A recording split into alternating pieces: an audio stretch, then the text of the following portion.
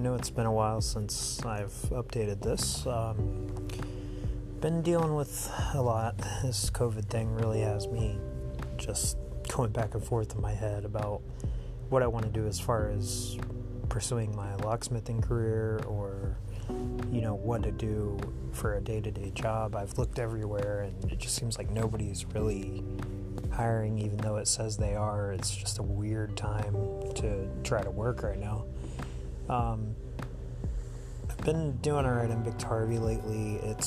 I think the stomachache part of it comes from what I'm eating more so than the medicine, so that's cleared up a little bit. And I work construction, so I'm outside in the heat a lot, so that takes a toll on me. And I notice I don't have the energy that I had, pre-HIV and everything. So just kind of wanted to give an update. If you guys ever have any questions, feel free to reach out to me and I'll try to answer them to my best of my knowledge.